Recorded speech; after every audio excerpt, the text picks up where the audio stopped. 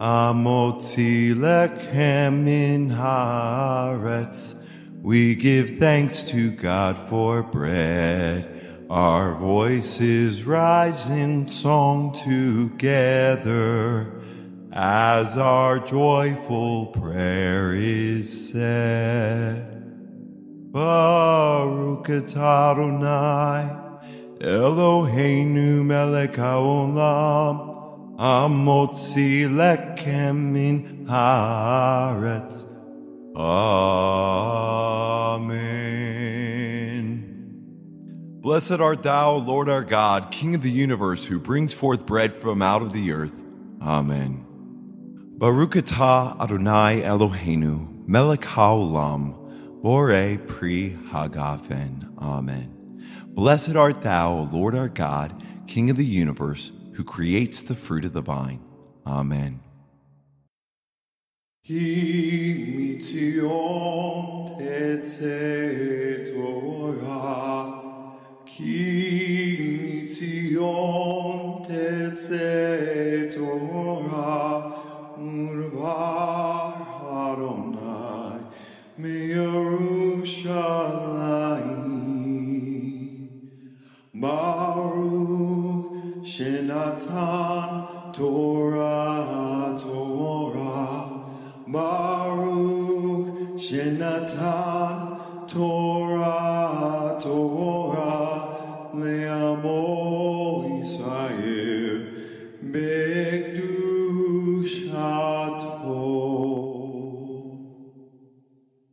Shabbat Shalom. If you would, turn in your Bibles with me to Exodus chapter 10. Our portion this week is in the Hebrew is entitled Bo or Go, and we are in the story of the Exodus where we're finishing the final plagues, final judgments upon Egypt, and before the children of Israel will actually go or leave Egypt from it. It also has an extensive portion in here that talks about the Passover, God's commandment to establish a memorial Passover for it. So we're going to be looking into that for this portion. The Haftorah portion, I'm also going to cover it, comes from Jeremiah chapter 46, beginning at verse 13 through about verse 25. It's a very small portion, and it ties into this portion here. I'll mention that a little bit more as we get into it. But if you would, let's look at Exodus chapter 10, the portion called Bo, and follow along with me as I read to you initially from here.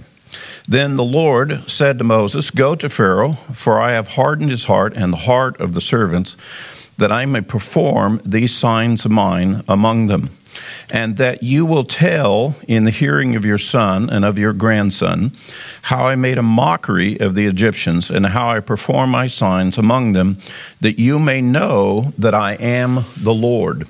Now, before we go any further, this statement here, it's in the midst of these judgments, really reveals God's purpose in this whole story of these judgments being poured out upon Egypt, and how he intended to deliver the children of Israel. Now, if you'll recall, when Moses was first dispatched from the burning bush, the purpose was God wanted to deliver his people. And so he said, I'm going to send you and the people, they will come out, and they will come and worship me at this mountain. And so he said, I have heard the cry of the children of Israel because of the oppression of the taskmasters, and so I'm going to deliver them, I'm going to bring them out. So we have a great story of salvation and deliverance. We have a great story of freedom from it. But one of the things that also is profound about this story is that God's real purpose was to use the Egyptians, which, by the way, at that time was the leading world power in the world, to use them to manifest and reveal God, so that the Egyptians would know God, so that the children of Israel would know God, so that the whole world would know God. And this statement here, a reiteration of God's purposes, is emphasizing and telling us the believers of the God of Israel, that as a result of the story of the Exodus, the judgments that fell upon Egypt, the eventual release of us from the children of Israel, that God's purpose extends beyond that one generation and extends to the fact that he wants us to tell our children and our grandchildren the story. In effect, what God wants is he wants not only that generation to know that he's the Lord, he wants every generation to know that he's the Lord. So he's using this situation with Egypt and the release from Egypt for very specific purposes for us. Now, Paul reiterates this in 1 Corinthians 10, where he emphatically says something that I want you to take note of. In fact, going to 1 Corinthians 10, Paul says the following in the beginning of verse 1. He says, "For I do not want you to be unaware, brethren, that our fathers were all under the cloud, and all passed through the sea, and all were baptized into Moses in the cloud and in the sea, and all ate the same spiritual food, and all drank the same spiritual rock, for they were drinking from the spiritual rock which followed them. The rock was the Messiah." Now, Paul takes the Exodus story and the deliverance out of, and he says this is really a story about the Messiah. This is about the Messiah's redemption. Now, that's pretty easy for us to take into account because, as you recall, the 10th plague, which will be in this portion, is going to be the slaying of a lamb. And we're going to take the blood of that lamb and we're going to put it over the doorposts, and we're going to call it the Passover lamb. And they're going to observe the Passover. They're going to be passed from death unto life. And Yeshua the Messiah is going to be coming and doing the work of redemption, and he's going to be called a Passover lamb. And by the shedding of his blood, the giving of his life, we too are going to be passed from death unto life, that we're going to be passed all the way to eternal life. And so this great story of redemption is born out of the story that came out of Egypt and is the foundation for us to talk about God saving us. Now, we know our ancestors, our ancient fathers, came out of Egypt. They were delivered. And here's Paul reiterating, don't you know that your father was there? Now, what's really interesting in 1 Corinthians 10, who's Paul talking to? He's not talking to the Jews. He's talking to the Corinthians. He's talking to Gentile believers who have believed in the Messiah. And yet he is saying that our fathers, who we come from, don't you know they were back there? Don't you know that they were the ones that were being delivered back there? Now, at first blush, people go, what? I'm not sure I get it. And what is really being said by Paul is he's giving the conclusion of what God was always saying to begin with.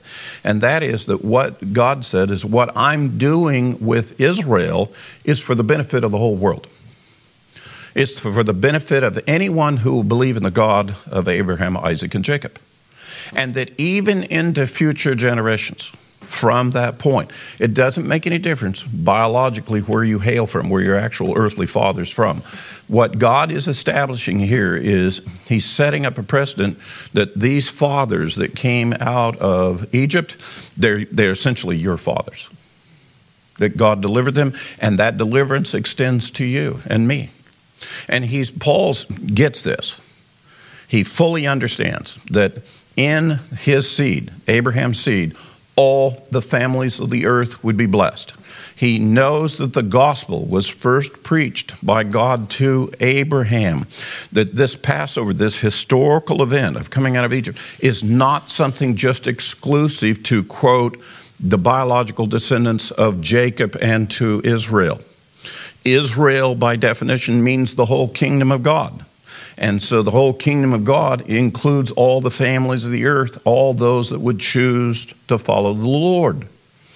So it's when we read this and we begin to understand this, God is really speaking to every person And now we here who are in the Messianic movement, some of you may be sitting and listening and saying, well, you know, I know about what the Jews did. I know what God did through the Hebrew people, but you know, I'm Gentile. I don't even know where I come from. I'm not real sure, but I want to believe in the Messiah and so forth. I'm trying to say to you that God from the very beginning was purposing what he did in Egypt with the children of Israel directly for your benefit.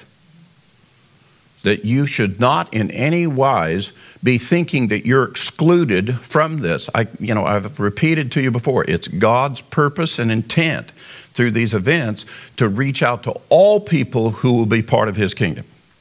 Paul reiterates that. Don't you know your father came out of Egypt? Because one of the things we teach in the Passover, and you're supposed to teach your son, you're supposed to tell your son, it was I who was in Egypt. It was I who was passed over. It was I who came out of Egypt.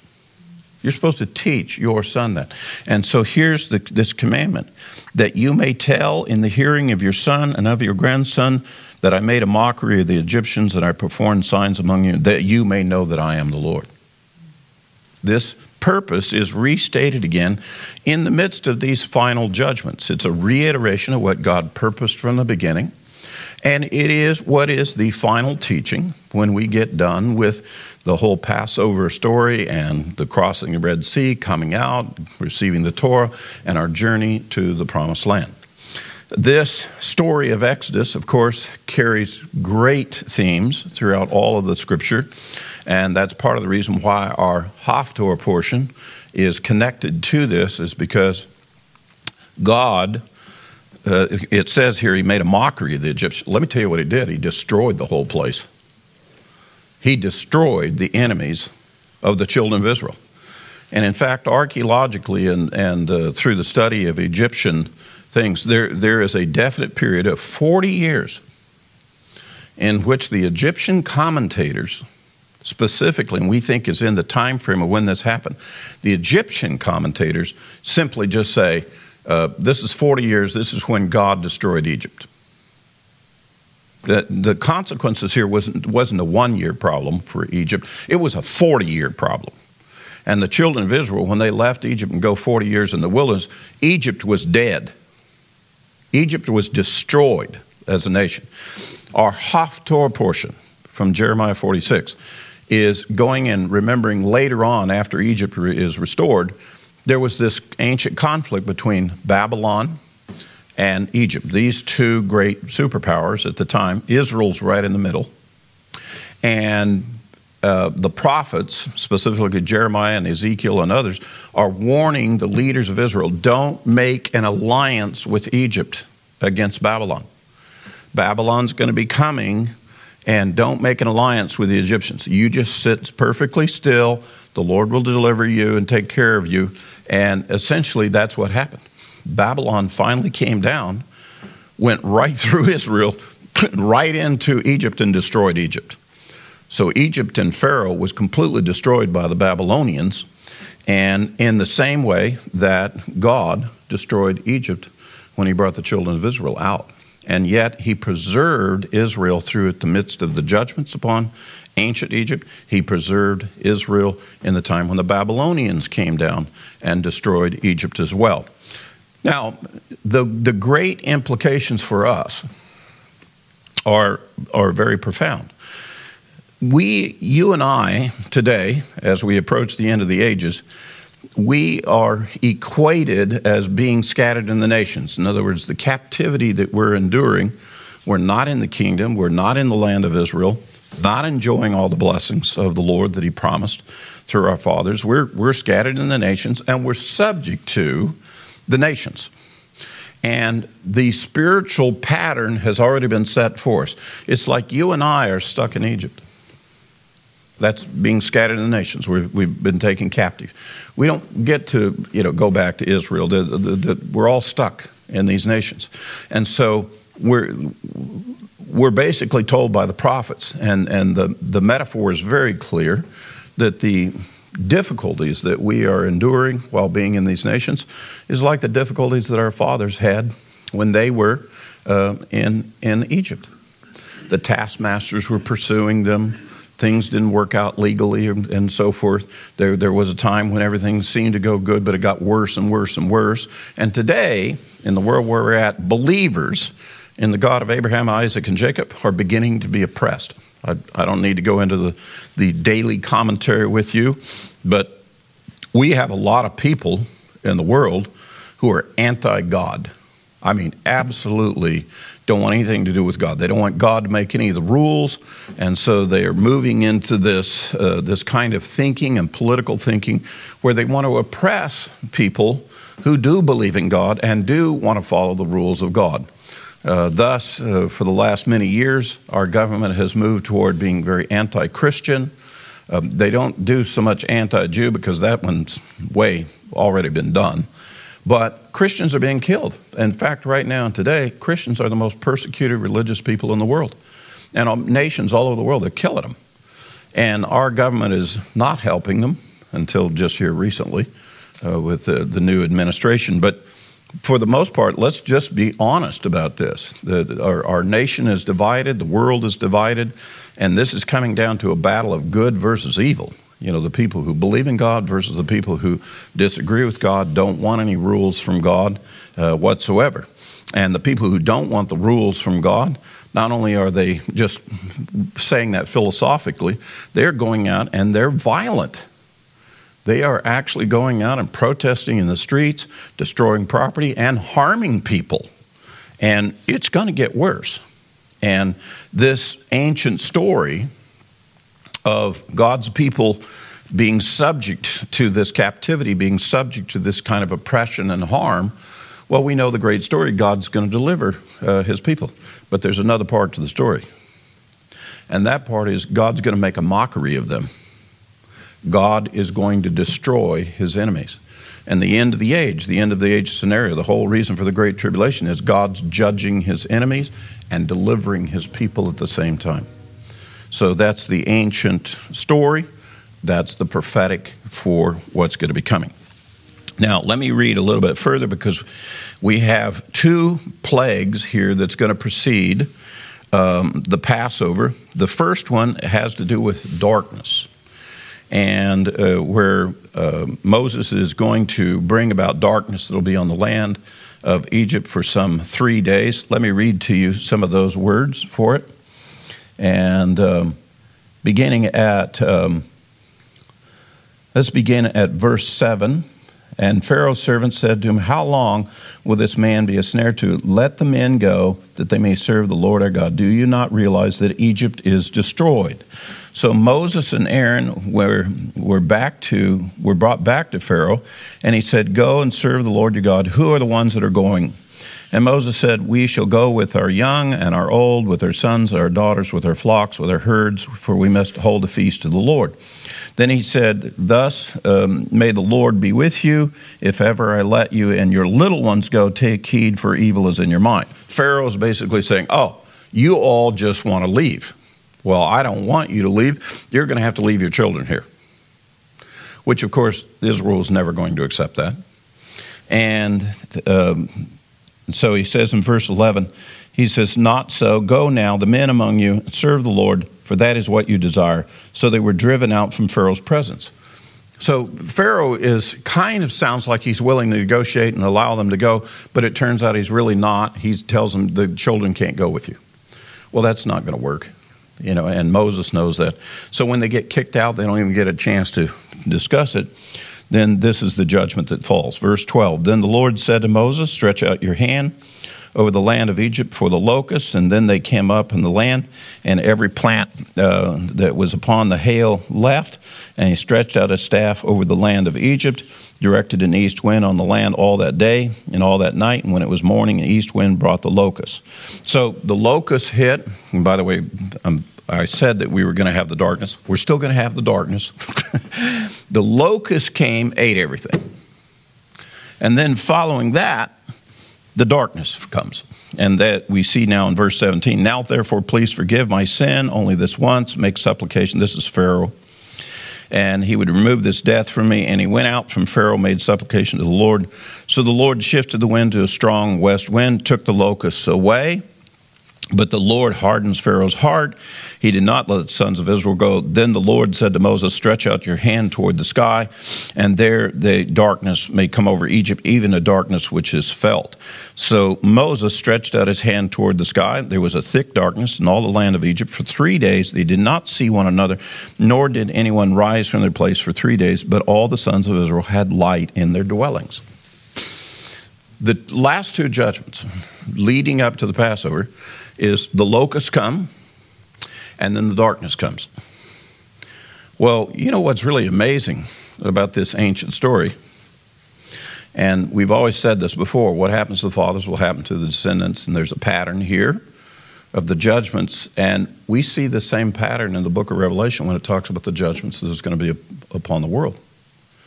And what we see in the judgments is there's a judgment coming in the Great Tribulation that'll be in the final days of the indignation. In other words, it's in the last months of the Great Tribulation, where there's going to be a great darkness that will come upon the earth.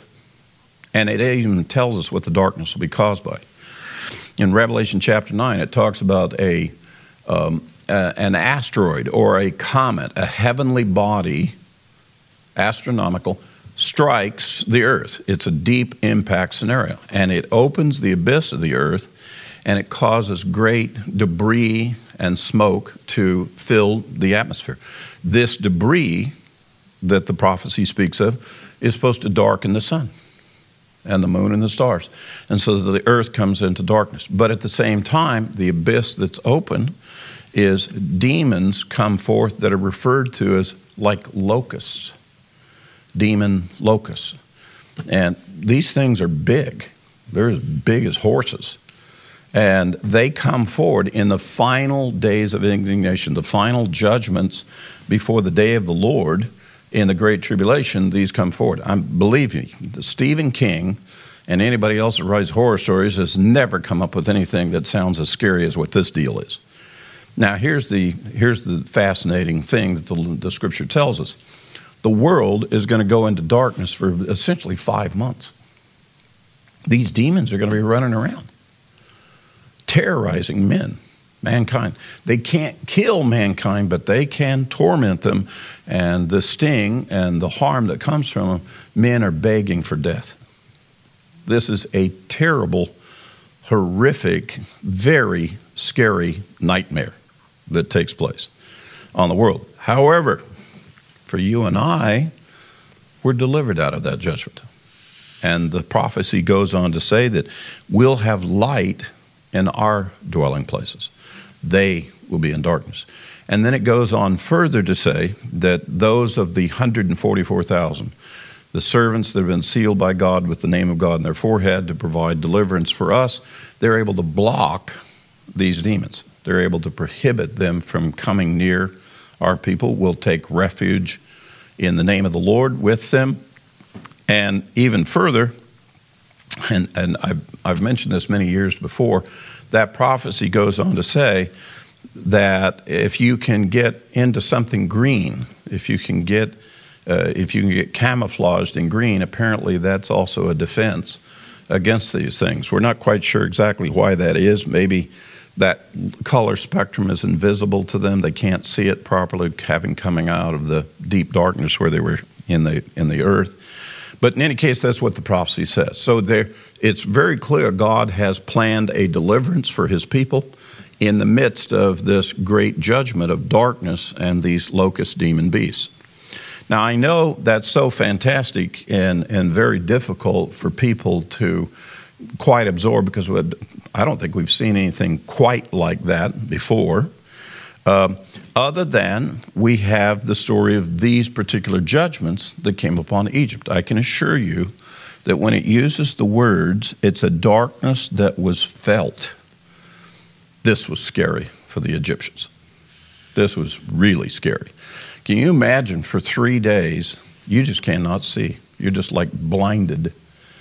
And how do you function? How do you fix a meal? How do you bathe? What do you do during those 3 days? It would be a frightening experience. Most people have a natural thing where you're thrust into a dark room where you can't see anything at all. It's a little unsettling when you first experience it. Can you imagine in Egypt 3 days of that? That must have been horrific. Well, we've got 5 months of this incredible darkness that will be coming at the end of the ages. Again, this is another very powerful example of what happened in the Egyptian Exodus is something that's projected into the future for the end of the ages, following the pattern of that God intends to deliver us out of Egypt, out of captivity, to bring us to the kingdom in the end. Now, the stage is now set for one more plague. This will be the final plague in which then the children of Israel are definitely going to be released from it. So looking in Exodus chapter 11, beginning at verse 1, it says the following. Now the Lord said to Moses, one more plague I will bring on Pharaoh and on Egypt, and after that he will let you go from here where he lets you go. He will surely drive you out from here completely. Speak now in the hearing of the people, that each man ask from his neighbor and each woman from her neighbor for articles of silver and articles of gold.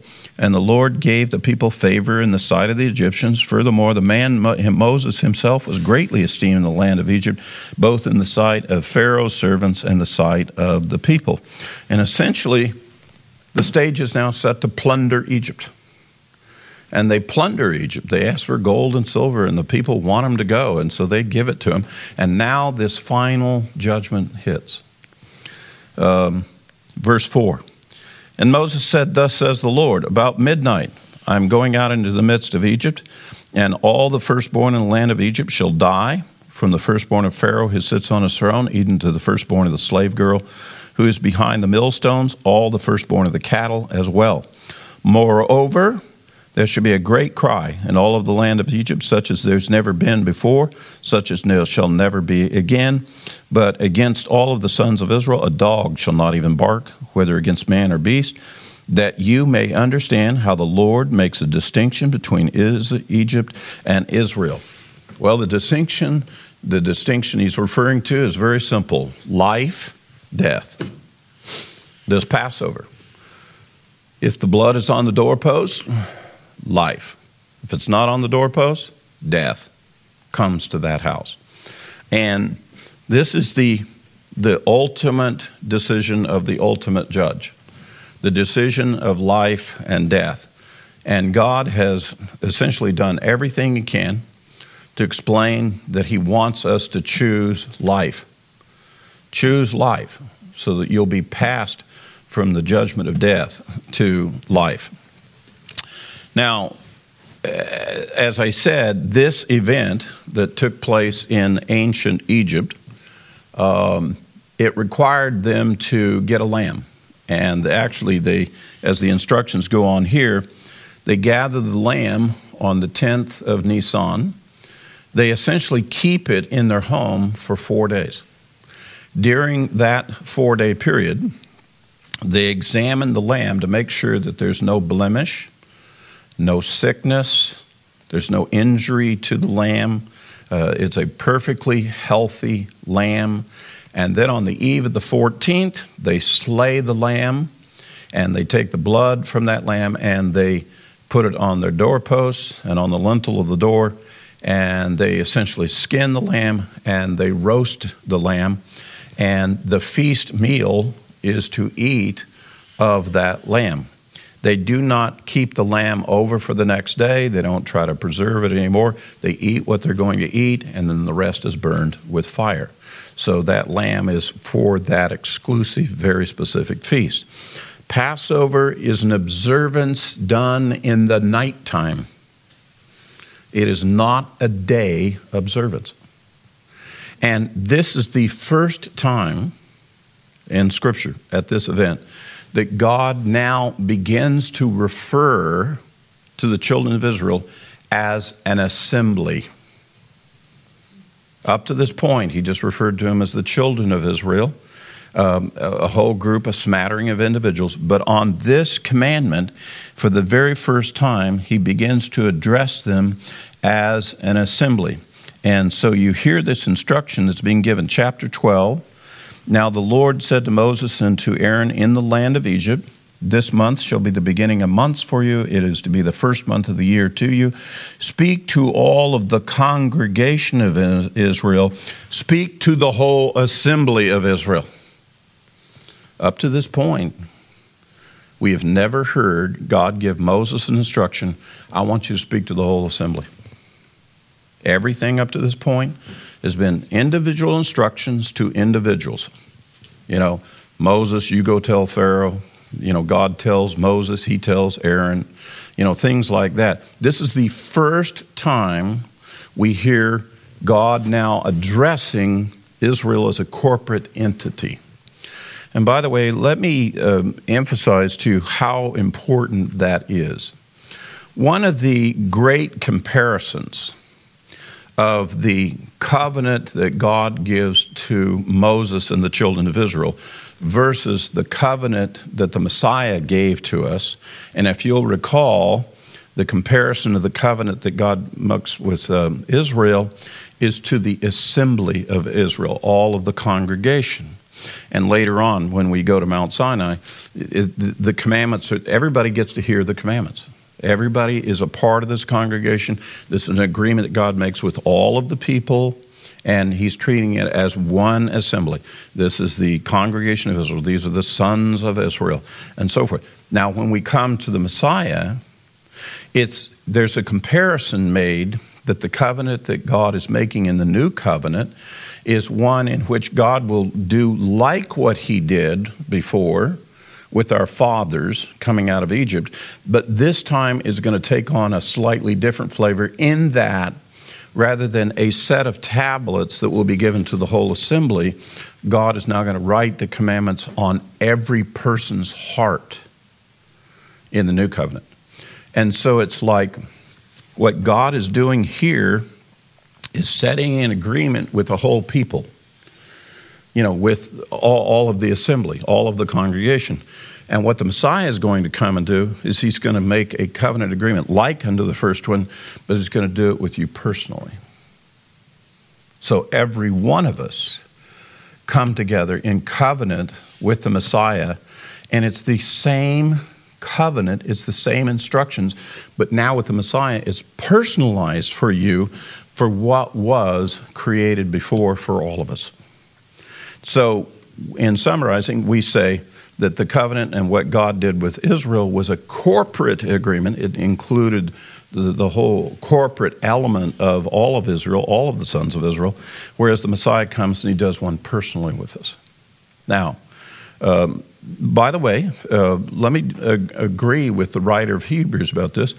There are some much better features in this thing that the Messiah has done with us. But you wouldn't have what the Messiah is doing with us if you didn't have the first thing to begin with. If you didn't have God making this agreement with all of the people, then it wouldn't make sense for what the Messiah is coming and doing for us personally, because what he does for us personally as the Passover lamb is predicated and based on what God did for all of Israel. Now, I know a lot of my New Covenant brethren, you know, like to isolate out what the Messiah has done and like essentially regard it as it's a replacement for the other, and that what God's now doing through the Messiah and his redemption is like so unique and so much better that we don't even have to worry about the previous one, and essentially everything that was about the previous one is essentially null and void. It doesn't have any bearing on us because it's been completely replaced by what the Messiah did. That sort of thinking is utterly absurd. That is a person who would draw that conclusion who flat out has not listened to what the Lord said to Moses and the children of Israel. And of course, one of the things I would want to remind you is that God is the same yesterday, today, and tomorrow. God doesn't change. And oh, by the way, back at this Passover and back at this agreement that God was making with Moses with the children of Israel at the time, the Messiah was present. And the Messiah is equally a part of this agreement with Israel every bit as much as you think of the God of the Old Testament. He is this God of the Old Testament too. And this idea of, well, we have one God over here in the Old Testament and a different God here in the New Testament, that's absurd. It's absurd. It's completely contrary to how God has manifested himself, how he reveals himself, how he describes himself. And so anybody advocating such a position and then carrying that out to the extent of let's ignore what God did here under the definition of salvation and deliverance, what he did here, which we call is redemption, somehow what the Messiah did, because it's now personalized and the commandments are written on the heart, that it completely replaces the other, rendering it null and void, and this is what we really do, and so forth. Silly. Silly. Let me just go one step further. These instructions are going to tell us how to keep the Passover, how to have the Passover that took place there, and to have the memorial of a Passover that Israel will do. Let me take you to chapter 12, verse 14. You'll see in this portion, that's what God gives instruction. Now this day, referring to the Passover, shall be a memorial to you, and you shall celebrate it as a feast to the Lord throughout your generations, and you are to celebrate it as a permanent ordinance. My Bible does not say until Jesus Christ comes. It doesn't say that. It's a permanent ordinance. By the way, when Messiah Yeshua did come, guess what he did? He did this. He did this. In fact, he commemorated at the Passover what we typically refer to as Christian communion, the eating of a piece of unleavened bread, the drinking of the cup, is part of the Seder meal and the Seder of the Passover, how you observe the Passover. And he didn't change the Passover. He explained what the Passover was really showing about him. The Passover was always about the Messiah. He's the one called the Passover Lamb. Paul calls him the Passover Lamb. He's the one that passes us from death to life. We believe that the shedding of his blood is how we have life, just like the Lamb was. And when Yeshua was with his disciples, he observed this memorial feast and he used it to inaugurate the new covenant. Now here's the irony. When I was a young man, and I became a believer as a young man, nobody ever said to me, my previous teachers, nobody ever said, hey, by the way, on the eve of the 14th of Nisan, now that we believe in the Messiah, we should be observing the Passover. The great story of God's redemption about the Passover lamb, and we should be observing the same feast that Yeshua did with his disciples. Now, mind you, I was told we were supposed to do what the Messiah said. We're supposed to follow his example. But it turns out that when it comes to this Passover business, keeping this feast and so forth, that didn't apply according to them. And I had some good teachers in the faith, and I never heard a single one of my teachers ever say we should do it. Instead, they had made a new substitute for it that lost all meaning. Instead of eating a feast, they eat a crumb. Instead of drinking fully from the cup to quench your thirst for hungering for thirst and righteousness and so forth, they take a sip, that you can get more saliva out of your mouth than you can get out of one of those little communion cups. When I was in the midst of this, I couldn't see it. When I was following my teachers, whom I loved, and I believe they loved me, and I believe they were doing what they understood to be right, but they didn't have a teacher that taught them either. And so they were subject to what their teachers taught them. I was subject to what my teachers taught me. So what's the lesson that comes out of that? Stop listening to other men tell you about God and go listen to what God has to say about God. Open the book for yourself. Go back to the original instruction. What did God say? It's like the famous temptation took place in the garden.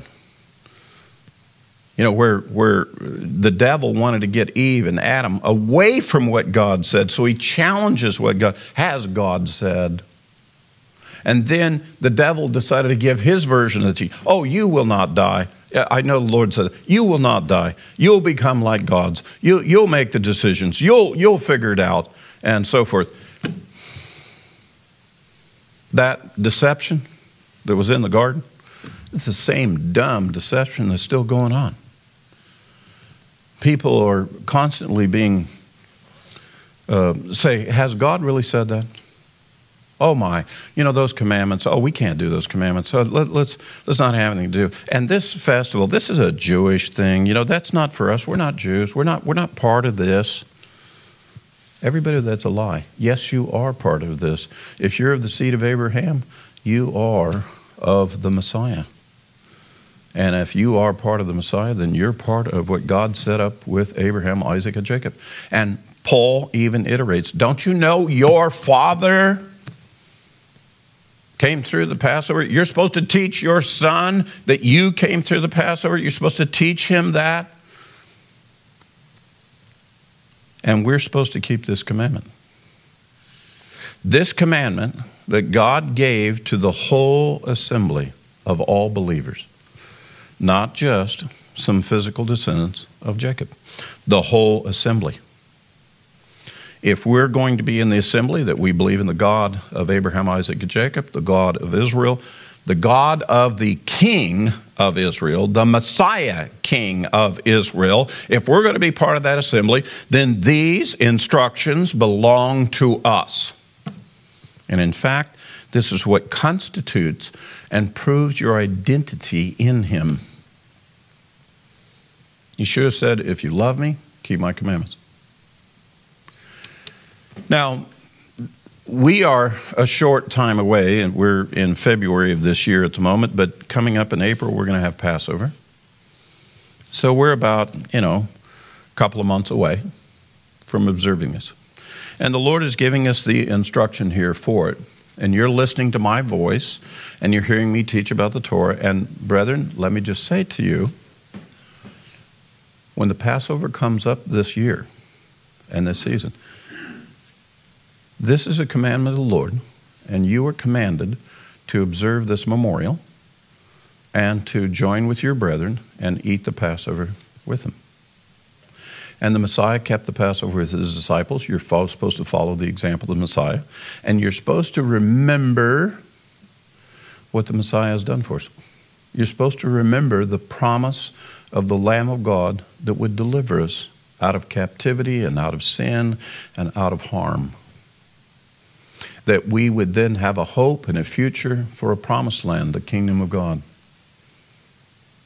There's just a tremendous amount of instruction. This is foundational stuff that has to do with our faith.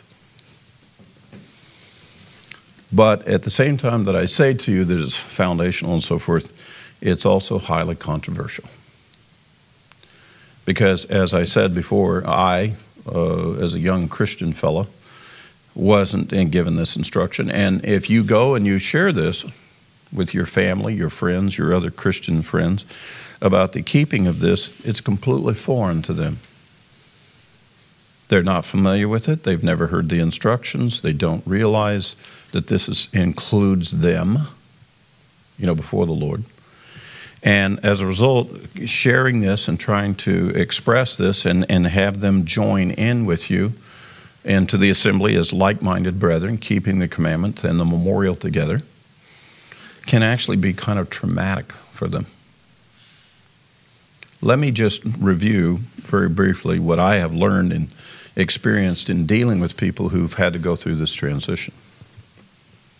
Number one, if they begin to acknowledge this instruction, if they begin to come to terms with this and be reconciled to what God has said here, their heart inside of them will begin to prosecute them. Their heart will indict them for failing to obey the Lord. And what it is that it's partly has to do with the Holy Spirit convicting them of sin. And you know this, you don't want to hear that you've done something wrong. You know, you're resistive to somebody coming and accusing you of something. And the devil will just exploit the heck out of this thing, you know, and really put a guilt trip on people about this. And most people's first reaction is, well, I'm not going to hear the accusation against me. I'm not going to hear the indictment against me. I'm going to ignore what the Lord has said. That way I don't have a problem. It reminds me of a goofy little proverb I read one time where it says, the fellow says, I've been reading lately that smoking too much and drinking too much and carousing around and so forth is bad for my health and my life. So I've decided to stop reading. You know, and there's a lot of people who they've heard that there's these commandments and they've heard that they're supposed to do them and they don't line up with them. So they've decided, I'm going to stop listening. I'm not going to hear what the Lord has to say anymore. Oh my goodness, of all of the mistakes you can make, failing to listen to the Lord and turning off and not listening to the Lord is rejecting God and setting yourself up for the ultimate judgment. And you don't have any other righteousness that will get you past that. Well, I've been going to church all these years and I'm a good guy and I've given and so forth. That will not cover that you refused to listen to the Lord. By the way, there's not a kid that will get away with that with their parents. There's not a child of God that will get away with that with our Heavenly Father whatsoever. So right off the bat, folks have to come to terms with that. They have to do it. I have the success I've had in sharing these commandments and trying to encourage people to get back to the Lord with the Passover. And by the way, the Passover is usually the first element for when a person transitions into the Messianic faith. Just like the children of Israel, this was the transition point for them to come out of Egypt.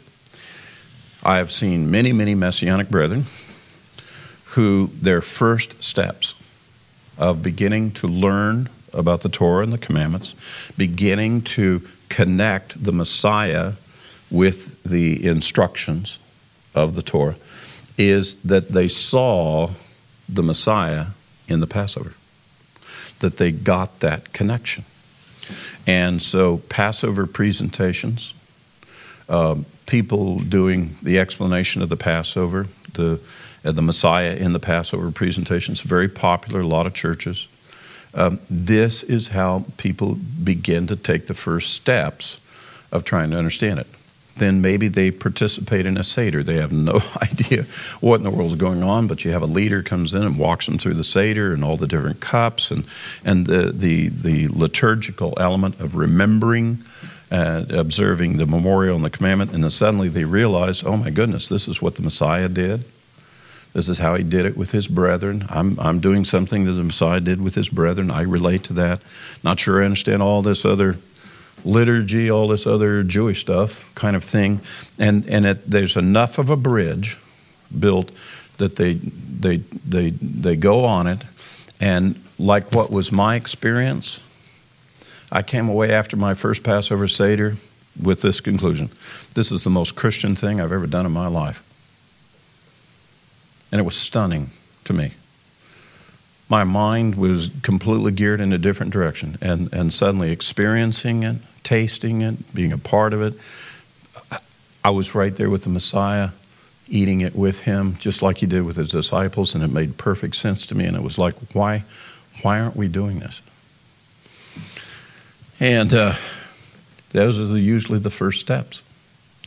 This Torah portion is really a very significant portion for people who are first learning the Torah. They're first coming into the Torah. Is that God set this up from the very beginning.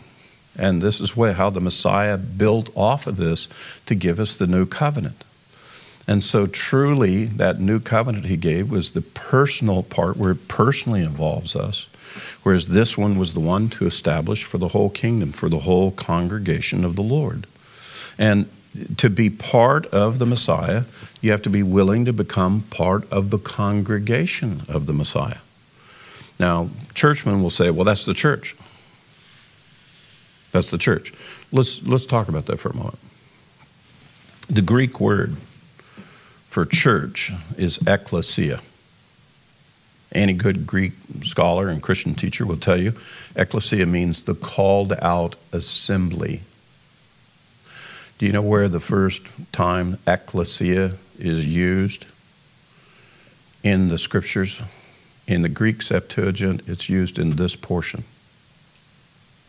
The assembly that God is speaking to here is the assembly that's being called out of Egypt to be delivered, to be making the journey to the promised land. The first called out assembly is the congregation of Jacob. That's the first church. Now, we don't use the word church. We just say assembly, congregation, kehilat in the Hebrew, but it means exactly the same thing. So how did we get this idea that a church is something different than what God was doing here? English word. The English word church. You know, the Jews, they use for their assembly, they use synagogue or kehilat, congregation. Well, the Christians said, well, we can't use the same one they use. We don't want to have an assembly place called a synagogue. We'll call it a church. We're the called out assembly. They're called out from the world to belong to the Lord. Well, I agree with that, but they don't realize that they're also part of the called out assembly from Egypt so that they could eat the Passover and they could be delivered out of captivity and go to the promised land. This is the first called out assembly. So the whole concept of the big church definition, that's completely fabricated and set up to be a part of what God said from the very beginning. That's the reason I wanted you to point out to you this first word, speak to all the congregation of Israel. In the Greek Septuagint, that's where ekklesia first shows up. The called out assembly. Because at this point with this Passover, God's going to call out the children of Israel, the congregation of Israel. He's going to call them out of Egypt so we can go. And that has never changed. That is the story, the gospel story, for all of us, that we're all being called out of Egypt, and we're being called to be joined with the congregation of the Lord, to learn His instructions, His commandments, His ways, and we're on this journey to the promised land. The Messiah didn't come and set up something different from this. He did not set up anything different from this. In fact, what He does is He claims this called out assembly belongs to Him. Just like it belonged to Him when He offered Himself and brought the children of Israel out. And I can show you other passages where it says the Messiah was part of bringing the children of Israel out of Egypt. And in fact, as Paul said, don't you know that rock with the water was out? Don't you know that was the Messiah? Don't you know that the cloud that led them by day and by night? Don't you know that was the glory of the Messiah? Don't you know that was the Messiah in the camp? Don't you know that when God came down on the mountain and spoke the Ten Commandments, don't you know that was the Messiah speaking to them? You don't know that Moses didn't go up and spend time with the Messiah? God is the same yesterday, today, and tomorrow. The Father and He are one. This is the God we serve. This God, in these chapters of Exodus, is the same God we serve today under the new covenant. None of this got changed. God didn't change. These instructions didn't change. These are still the instructions that we're to follow. And these are the same things that the Messiah Yeshua Himself did. And He instructed His disciples to do. And He gave the Great Commission, and He said, go out and train up disciples in all the ways I have commanded you. These are all the ways the Messiah has commanded us. And we should be teaching the same commandments to everybody else.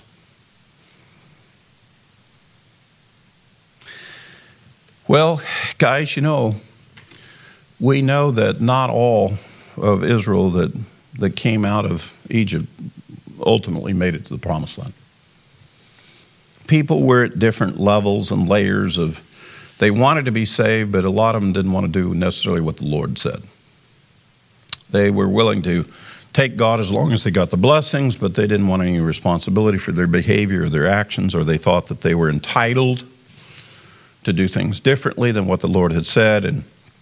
And as we go through the rest of the Torah, you'll hear about the murmurings and the grumblings and how the people were judged. They were judged in the wilderness. This is the whole assembly that they ate the Passover, they were covered by the blood, and they got saved and delivered. And we have the same issues today.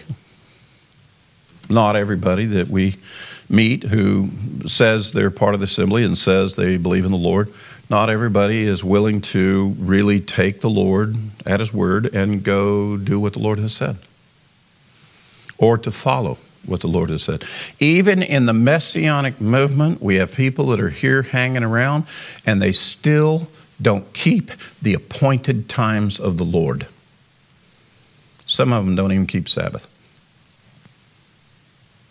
Some of them are even the most basic of commandments that we have.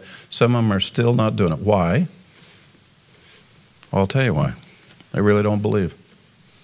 They're just caught up with a group of people and kind of doing the same things, just following along, like lemmings, one after another.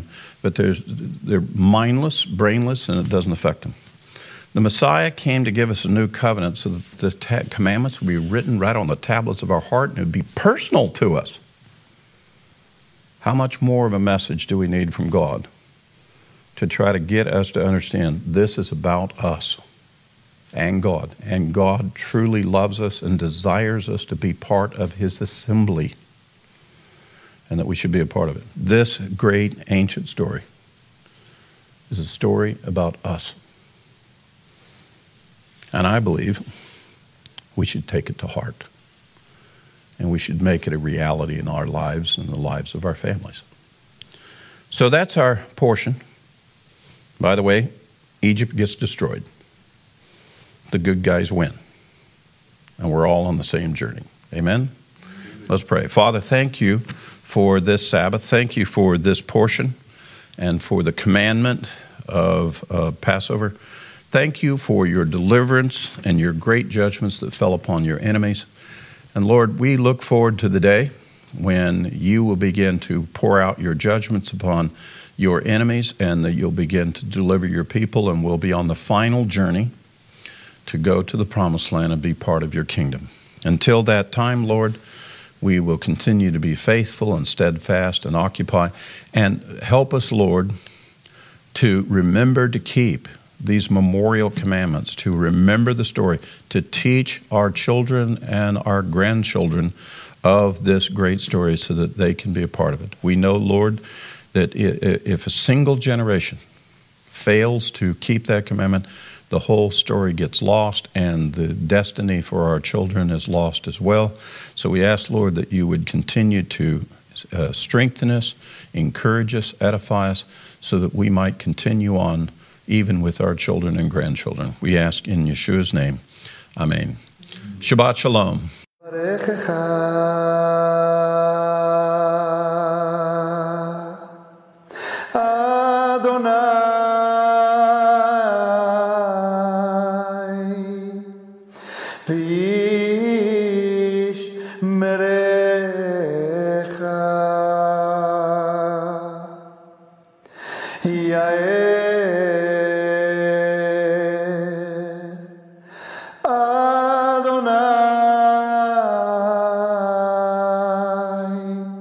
פניו אליך ויחונך יישא אדוני פניו אליך והשם לך לך Shalom. The Lord bless you and keep you. The Lord make his face shine upon you and be gracious to you. The Lord lift up his countenance upon you and give you peace.